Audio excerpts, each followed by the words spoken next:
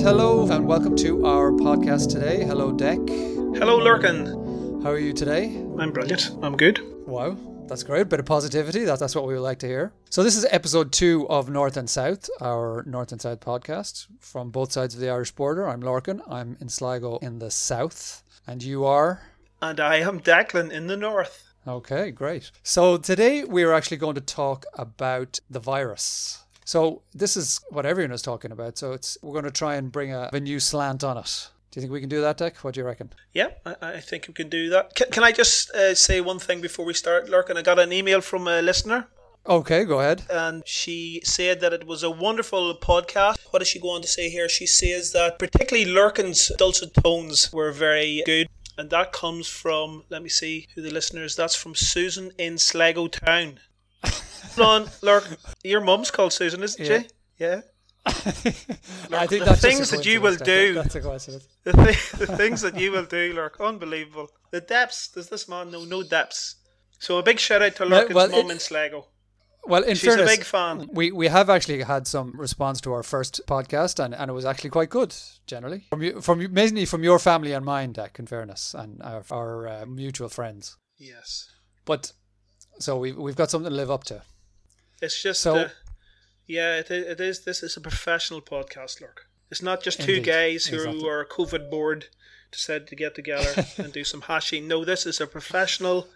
We had to go through the whole process of, our agents getting in touch, the casting, pilots. Your people talk to my people. Yeah. Yeah, exactly. So, no messing around here. No amateurs here. No. The only thing I don't know, I couldn't understand, Lurk, was that why I had to get undressed for the casting.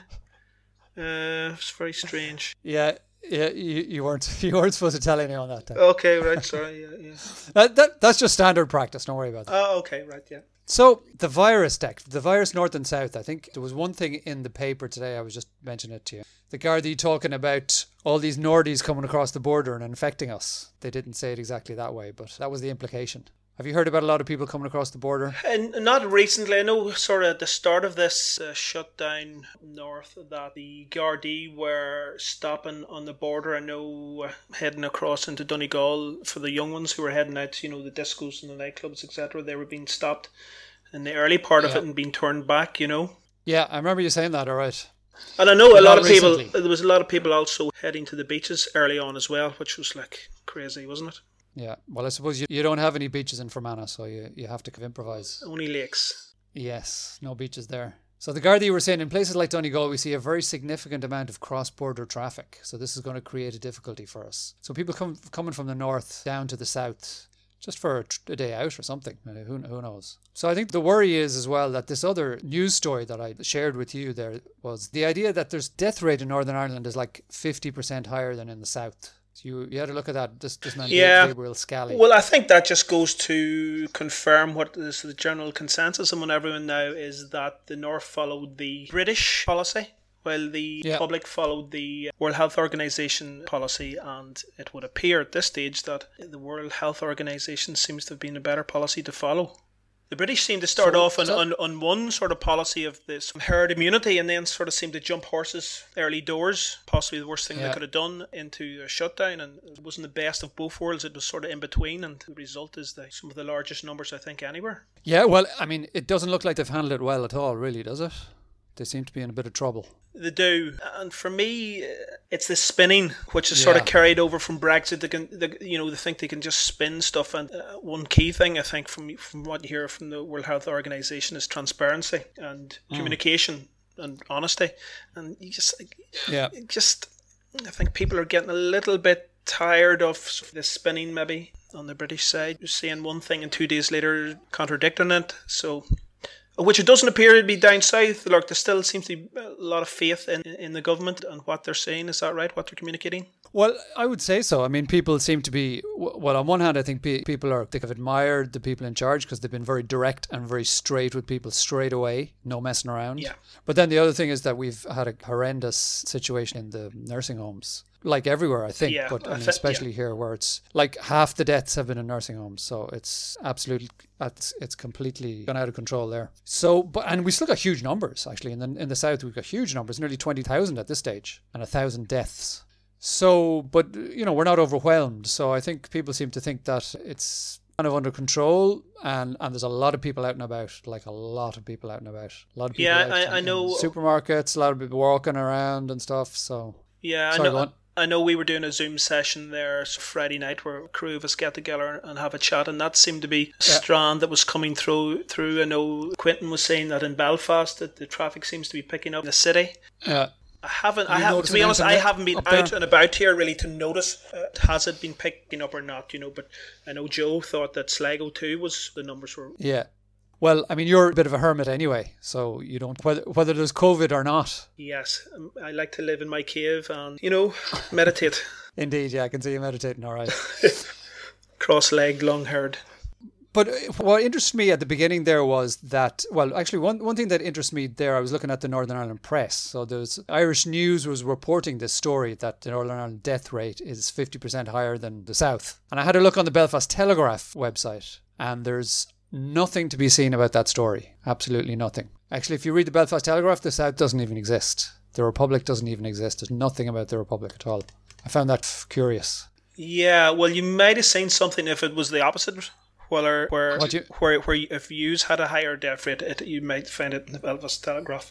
Do you know what I mean? It is, Yeah. It's very much part of the scene up here. In fairness, I think the politicians have, considering they've been at each other's throats for more or less 5 years, and weren't talking to each other at all, and Stormont was in operation. They've managed to generally, I would say, contain, although you get undertones still of where they don't actually like each other. Well, I mean, that's not going to change, is it? Yeah.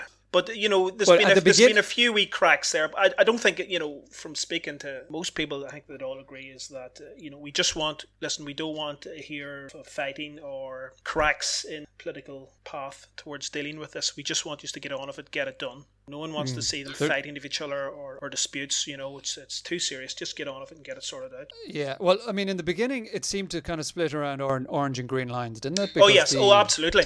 Well, listen, the DUP didn't want to shut down, and Sinn Féin wanted to shut down. But that there just showed reality of where this is basically very close to a 50-50 state, where 50% of the population looks east and 50% of the population looks south. On the ground, what was happening very early doors, what you found is that schools, particularly the Catholic schools, what they were doing is it would happen at St. Paddy's Day.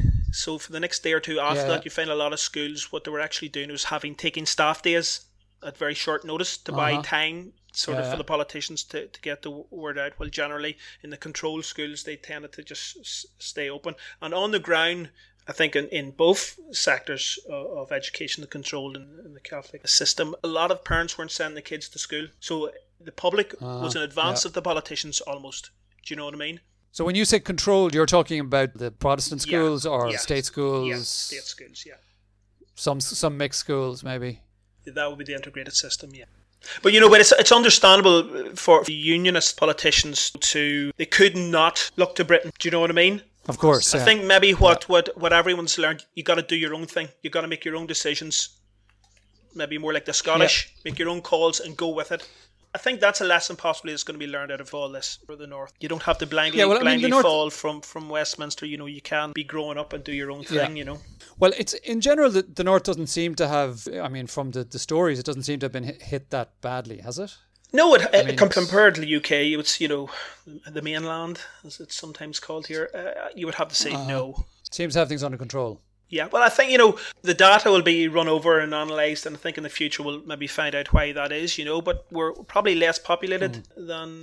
True, yeah. Would possibly... And not as many people coming in and out.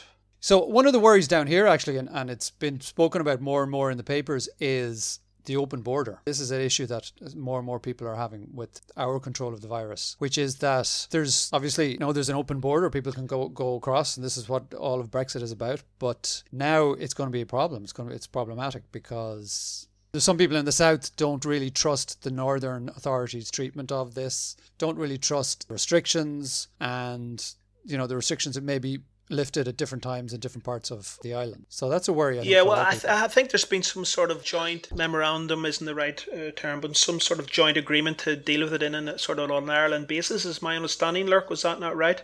No, I have heard of that memorandum, yeah. You could have maybe garden centres open in the north and not in the south. You people going up to the north from the south, a lot of that kind of stuff. Yeah, well, famously, the hairdressers were open in the south while they were closed up here. But I think the Taoiseach came in, got a little bit of pressure, didn't he? He went and made an announcement. I think it was that when he was in New York, and he hadn't discussed it with the northern politicians at all, which then caught them on the hop. You think that if coordinated it, wouldn't you, a wee bit better? But possibly that's something that they've learned from, and it's back to the communication we mentioned earlier. It's so important that they get it right. Yeah, I wonder. I mean, maybe he was thinking that, they're not going to discuss it with us whether they close things or not. They're not going to tell us. So we're just going to close it and sort it out later. Yeah, but going forward, I think that's the sort of thing that needs to be sorted out, doesn't it? It has to be. They both had to be singing from. They basically need to be chatting to each other before they make any sort of decisions or sort of radical calls about informing the other side. I thought we might mention a couple of weird things that we both came across about COVID and about coronavirus and all this. The first one I came across here was that in The Guardian, it mentioned that in the French hospitals, they're going to test nicotine patches for coronavirus patients. And this is because it seems that smokers are actually less affected than non-smokers when they get the virus. So, for example, it said in the Chinese study, only 12.6% of 1,000 people infected with the virus were smokers, while the number of smokers in China is around 28%. So it seems that their theory is that nicotine actually might protect you from the virus, which I thought was it's bizarre. Yeah, I found that strange as well, because I've seen that article as well, and you'd have thought that smokers would have had poorer lungs, so they would have been more at risk, and actually it turns out actually they're better off. Well, I mean, none of this makes any sense. I mean, I think it just shows us how little we know about this whole thing. Exactly, absolutely. It's very early days, isn't it?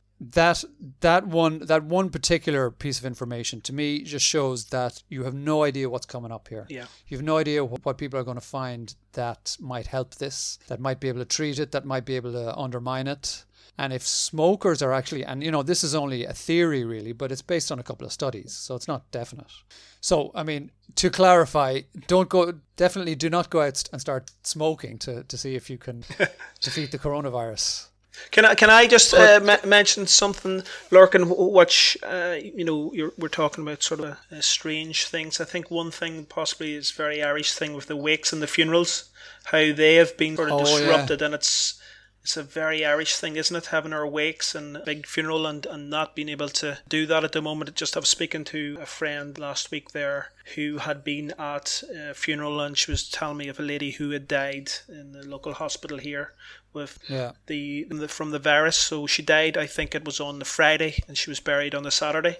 Her husband and son were isolated at home, so the hearse took the lady's body up onto the home house, up onto the driveway, and they said their goodbyes from outside the hearse. Was just horrendous when you hear of that sort of thing, and them not be able to go to the graveside. I think it was actually a video was made at the graveside, and then they could watch that later, but very few people at it.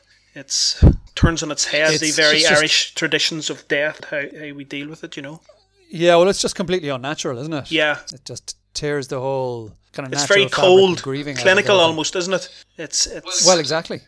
Yeah. Oh, and I wonder, will there be any sort of issues around that then going forward for people you'd maybe feel they didn't get to say a proper goodbye, etc.? I think they'd have to be. Yeah. And I suppose people would say, oh, we'll have a memorial later or whatever, but it's not the same thing, not in 6 months or a year or whatever. And people, if somebody dies close to you, I mean, what helps you get through is you're having your family and your friends around, isn't it? And physical contact and whatever, going and getting drunk with people or reminiscing or whatever. Maybe you can do it over Zoom, but I can't imagine much of a wake over Zoom, can you? But it's even staying up with the body overnight as well, sitting up. Is that tradition still strong in Sligo, or is that something that's maybe on the slide anyway? I know it's still strong.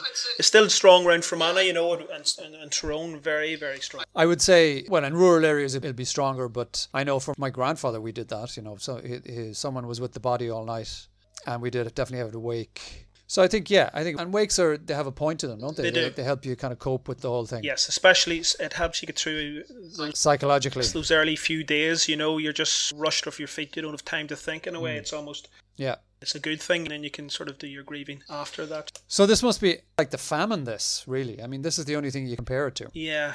Well, it's funny you mention that, because I'd done, I'm sort of interested in history.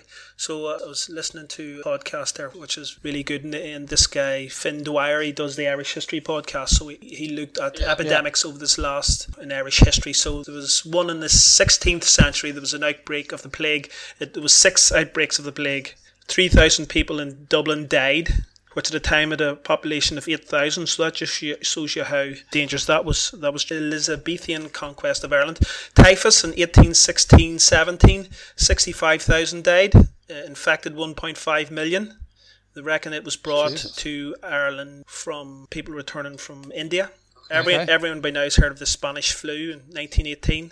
It didn't actually start in Spain, but started, I believe, this research was that it started in the military camps in France towards the end of the First World War, and it killed more people worldwide than actually died in the war.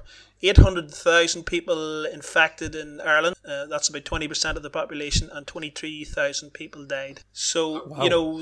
These sort of things have been with us throughout history. It's just that us modern Europeans, I suppose, in particular, think that we're immune to this, but this is just Mother Nature's way of saying, bring us down to earth, saying, hold on. No one's safe. Yeah, well, what they're saying is that the more we destroy the natural habitats of animals, and the more we come in contact with animals that we've never come in contact with before, the more these viruses are going to inevitably spread. And the bigger issue, and I suppose even the bigger threat to us, Lurk, is the whole environmental issue, which is far more probably dangerous to us all than this virus. We're being very slow. We're being very slow to get grip with it, or take it serious enough, I suppose. We were saying we were hoping that this might spark people into a realization that if you don't take stuff seriously and work together, then you're going to be in real trouble. You can't just keep going with life as normal as if nothing's happening and ignore all of these problems on the horizon, because they're going to come and bite you. Yeah, we talked earlier about how North and South have to come together with a joint way of dealing with this, but I think also it's not only North-South, it's worldwide. Everyone has to come together and deal with this, because you can't deal with it piecemeal. It has to be done with joint up thinking and collective approach, which us humans may not be the best at collective approaches. Well, I mean, this is the question. Are we capable of getting together and doing what needs to be done? So I think you can see the big gap between the East and how they've handled it. China and South Korea now, Taiwan. These are all places that have got it under control. I think, am I right in saying, Lurk, that's largely because of SARS? They had been hit by SARS a number of years ago, and as a result of that, they've got other processes in place. They quickly kicked into the systems to deal with it. I think that's part of it, yeah. I also think part of it is that it's more of a collective mindset, especially in China. It's a collectivist mindset, and people work for the common good. And it's part of Confucianism, I think, which is still really strong in all of Asia, especially in China. So it's the idea of working for the common good, and you are just part of a community, part of a collective. Whereas, of course, we have the individualism. Yeah, with the Maggie Thatcher, there's no such thing as society, only the individual. Yeah, exactly. And that's hyper true in the States, I think. Yes. Where you can see all of these protests now are starting. And I sent you this story about the Las Vegas mayor who wants to open everything up. You probably saw that. I've seen it, yes. Get those casinos open.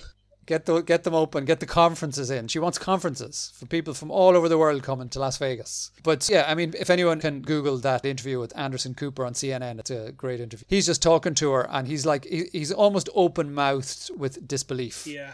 At what she's saying. He's just like, what planet are you on? Yeah, I seen that. He just couldn't believe what she was saying, wasn't he? He was pulling his hair out. I seen that interview, actually. Yeah. So I think that's not an uncommon position certainly in the States among Trump supporters and people of that kind of, and we have them here actually. I think there's 2 people who I won't name. They're 2 ex-journalists who have taken the state to court to protest against the legality of the lockdown. They would just want everything opened up. So they want the herd immunity approach like a professor in Sweden? I don't really know what they believe, to be honest. They're also linked, or at least one of those people is linked to the 5G idea. You've heard this. Look, we talked about this the other night as well on our Zoom with our mates. I just can't even engage with and how somebody can even go down that road. Explain to people what it is first, yeah. Just to summarize what the theory is that somehow 5G, because where this started was that the virus started in Wuhan in China, and Wuhan was also the place where the Chinese were breaking out their 5G network. So they were testing the 5G network in Wuhan, and of course the virus coincidentally started in Wuhan. And so the idea now is that somehow, they never explained why or how this is happening, but the conspiracy is that the 5G network is spreading the virus all over the world, and then it's going to force us to get a vaccine, and then we'll be controlled by the vaccine. The vaccine, whatever will be put into this potential vaccine, it will enable the world government to control us. This is the theory. Now, of course, I mean, there's 1,000,001 ways of refuting the theory, but one particular one is that Iran has been very badly hit by the virus, and they've no 5G network. Yeah. So, I mean, that's only one of 1,000,000 ways of refuting it. But it is one of the crazy things that is being promoted on the web. Well, it's the same sort of people say, Elvis is still alive and he lives on the moon. Do you know what I mean? That the Earth is really flat. But unfortunately, there's a lot of them around, there's... You'd be surprised, Lurk. Yeah, listen, I got to agree with you. You'd be surprised in the number of people that... but what do you say if you actually meet face-to-face one of these people, and they are talking like this is real and you're supposed to believe it? It's difficult. Well, yeah, I don't think there's anything to say, really, is there? On a lighter note, I also saw another news story here recently on RTE that the sales of pregnancy tests have gone up 25% since the lockdown started. It's Italian 90 all over again. So what will the babies be called? Corona? Yes. COVID. There'll be lots of little boys and girls called COVID around Christmas and in January. Yes. So I don't know whether... they'll have to come up with a new term for the post-corona generation. Well, the corona generation, yeah. Yeah, the COVID generation. You also sent that on to me that there was the Black, Asian and minority ethnicities, the BAME groups, were hit harder by COVID-19 than white people in the UK. So do you know why it was that? Did they get into to explain why that was? Black and Asian people are more likely to be badly affected by the virus than white people. That 35% of almost 2,000 patients were non-white. That's nearly triple the 13% proportion in the UK population as a whole, so far more likely to get the virus. They blame it on those communities coming from more deprived backgrounds, also having a higher rate of heart disease, diabetes, that they live in larger multi-generation households. So your social isolation might be more difficult. And also the NHS staff have a higher percentage of people from those backgrounds as well, and they're being directly exposed to virus. So, okay, well, that makes sense. Yeah.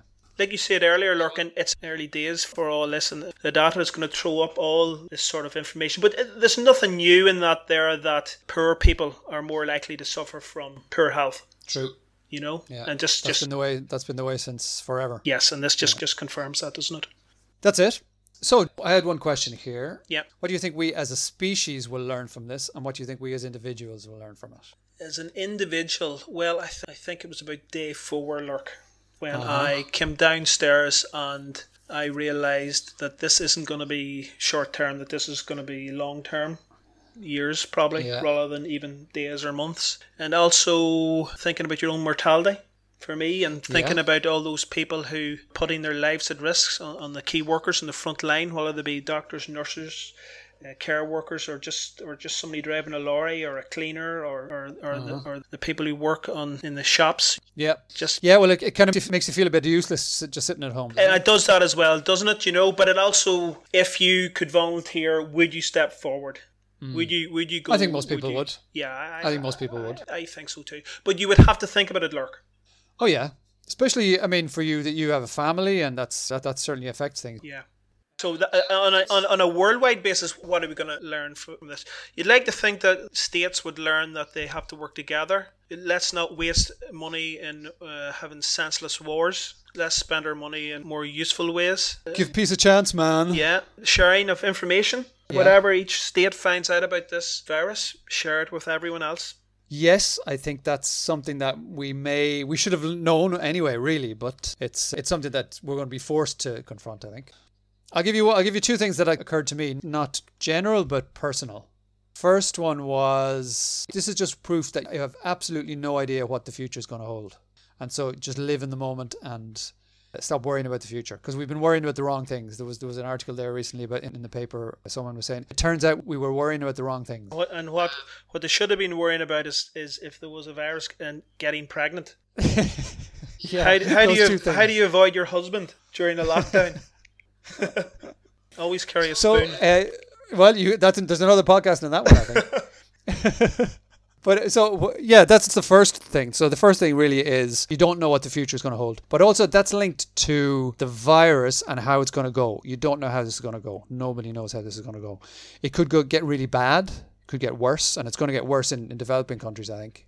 Yeah. Also, you might find that there could be, like the nicotine thing, there could be treatments that you have no idea about that will come around the corner in 3 to 4 months and could change the game completely. Taking you back to the world, what will change worldwide.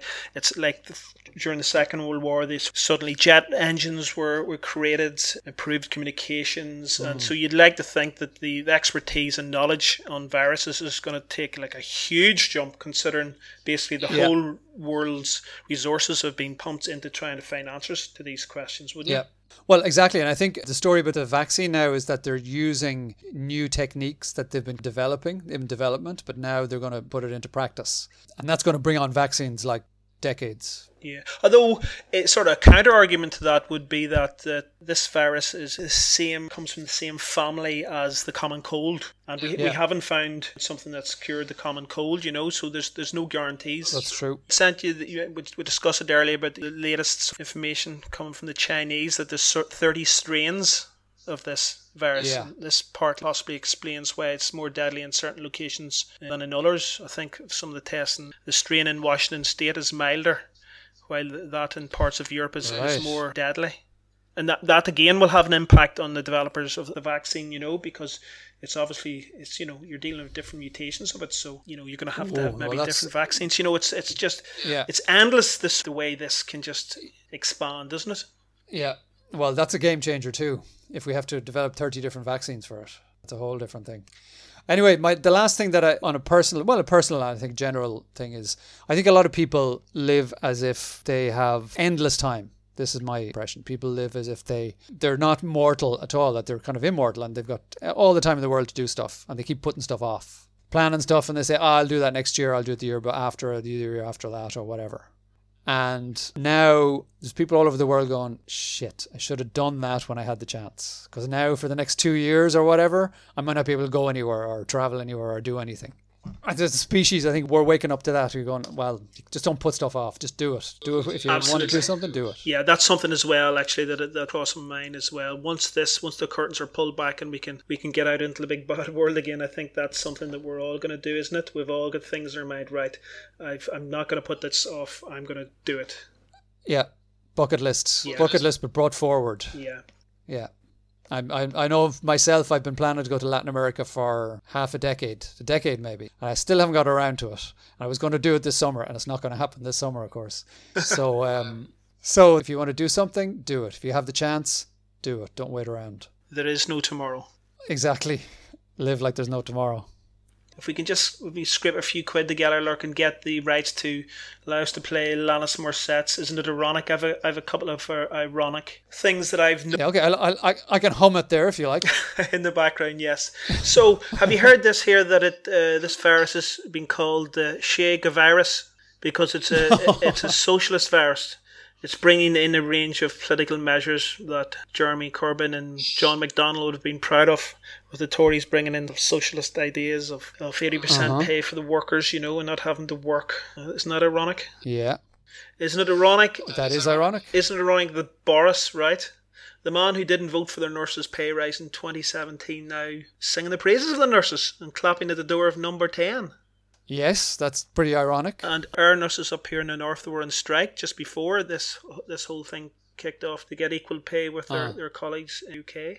Oh, they're not even paid the same as the UK? It had been put on hold. Okay. And so they were striking just to get what their colleagues had been getting. Also, Brexit. I find this ironic as well. When you're watching TV, Channel 4 is particularly good on their coverage of this whole virus. When you watch the TV and you see the numbers of doctors and nurses in the NHS who are not British, they're Portuguese, they're Irish, they're Indian, they're New Zealand, etc., etc. Yeah. You know? Yeah. Kick them out, Dick. Kick them out. They're immigrants. Kick them out. This is it, and they're the people who's going to save us all. It's crazy. How ironic. The final ironic thing is Michael Gove, the man who told us that Britain had enough of experts. Not to be listening to them experts. Down with experts. And now, standing before us is the Bowl Michael, proclaiming, we will be led by the medical experts. I just find it very, very ironic. You could add to that the fact that Boris was the man who said he refused to stop shaking hands. And 2 weeks later, what happened to him? He was in the ICU. Donald, the famous shot of Donald handing out the pens to all around him. What's that one? It's basically, social isolation, and it just did be, and here's him signing some document at Oval Office, and he was giving out these pens to everyone around him, And it was just, crazy. We can't even get into Trump and this whole thing because we'd be here all day. That's a whole season, Lark. That's a whole season. Yeah, so in our first episode, we solved the Northern Ireland problem. So have we kind of solved the COVID problem here? We've made a start on it ever, Lark. Yeah. Have you anything else to add, Dick? If not, I've just one more thing that I mentioned the other night that might make people smile. Yeah, no, go for it, yeah. So, in Spain, they had a real serious lockdown. Now, in Ireland, our lockdown isn't that serious. You can go out, you can go shopping, you can exercise. In Spain, you couldn't even exercise. The only way you can go out is to the supermarket or if you're walking your pet. So what's happened in Spain is that people have been sharing pets, sharing their dogs. One person in an apartment building has a dog and the others borrow it so they can take it out and have an excuse to get out of the house. But the police stopped this guy who was walking his pet fish the other day. And on the street, he had the fish in the bowl and he was walking with the fish around Logroño, which is a city in Spain. And the police actually tweeted and said, "Fish is not a walkable pet." Just to be very clear, you can't take your fish out for a walk. So this is the lengths that some of the Spanish have been going to just get out of the house. So they've had a really serious lockdown. We've had a lockdown, but nothing close to them. Will you tell me, was there a guy in Belfast stopped by the Garda in Kerry? Was it you who was telling me that? A guy from Belfast? Yeah, some guy in Belfast I wasn't telling during the lockdown had got as far as Kerry and the guards had stopped him. And what was his excuse? I have no idea. He got lost. I haven't a clue. Who knows? He got lost. He got lost on the way to what, Derry? That's it, yeah. And ended up in Kerry, yeah. Maybe he was dyslexic. Indeed. Okay, so I think we've solved COVID, Deck. Well done. Professor Lurk, well done. And we will see you next week with another episode of North and South. We'll solve another world problem next week, Deck, I think. Yes. What will we solve then? Israel, Palestine? Climate change? Yeah, world peace. World peace, okay. We'll sort world peace out next week. All we are saying. You need a sort of music to fade out to, Lurk. Yes, well that'll be it. That's the one. That'll be it this week. All right, Deck, thanks. Nice to talk to you. Lovely. All the best. We'll see you soon. Yeah. Peace out.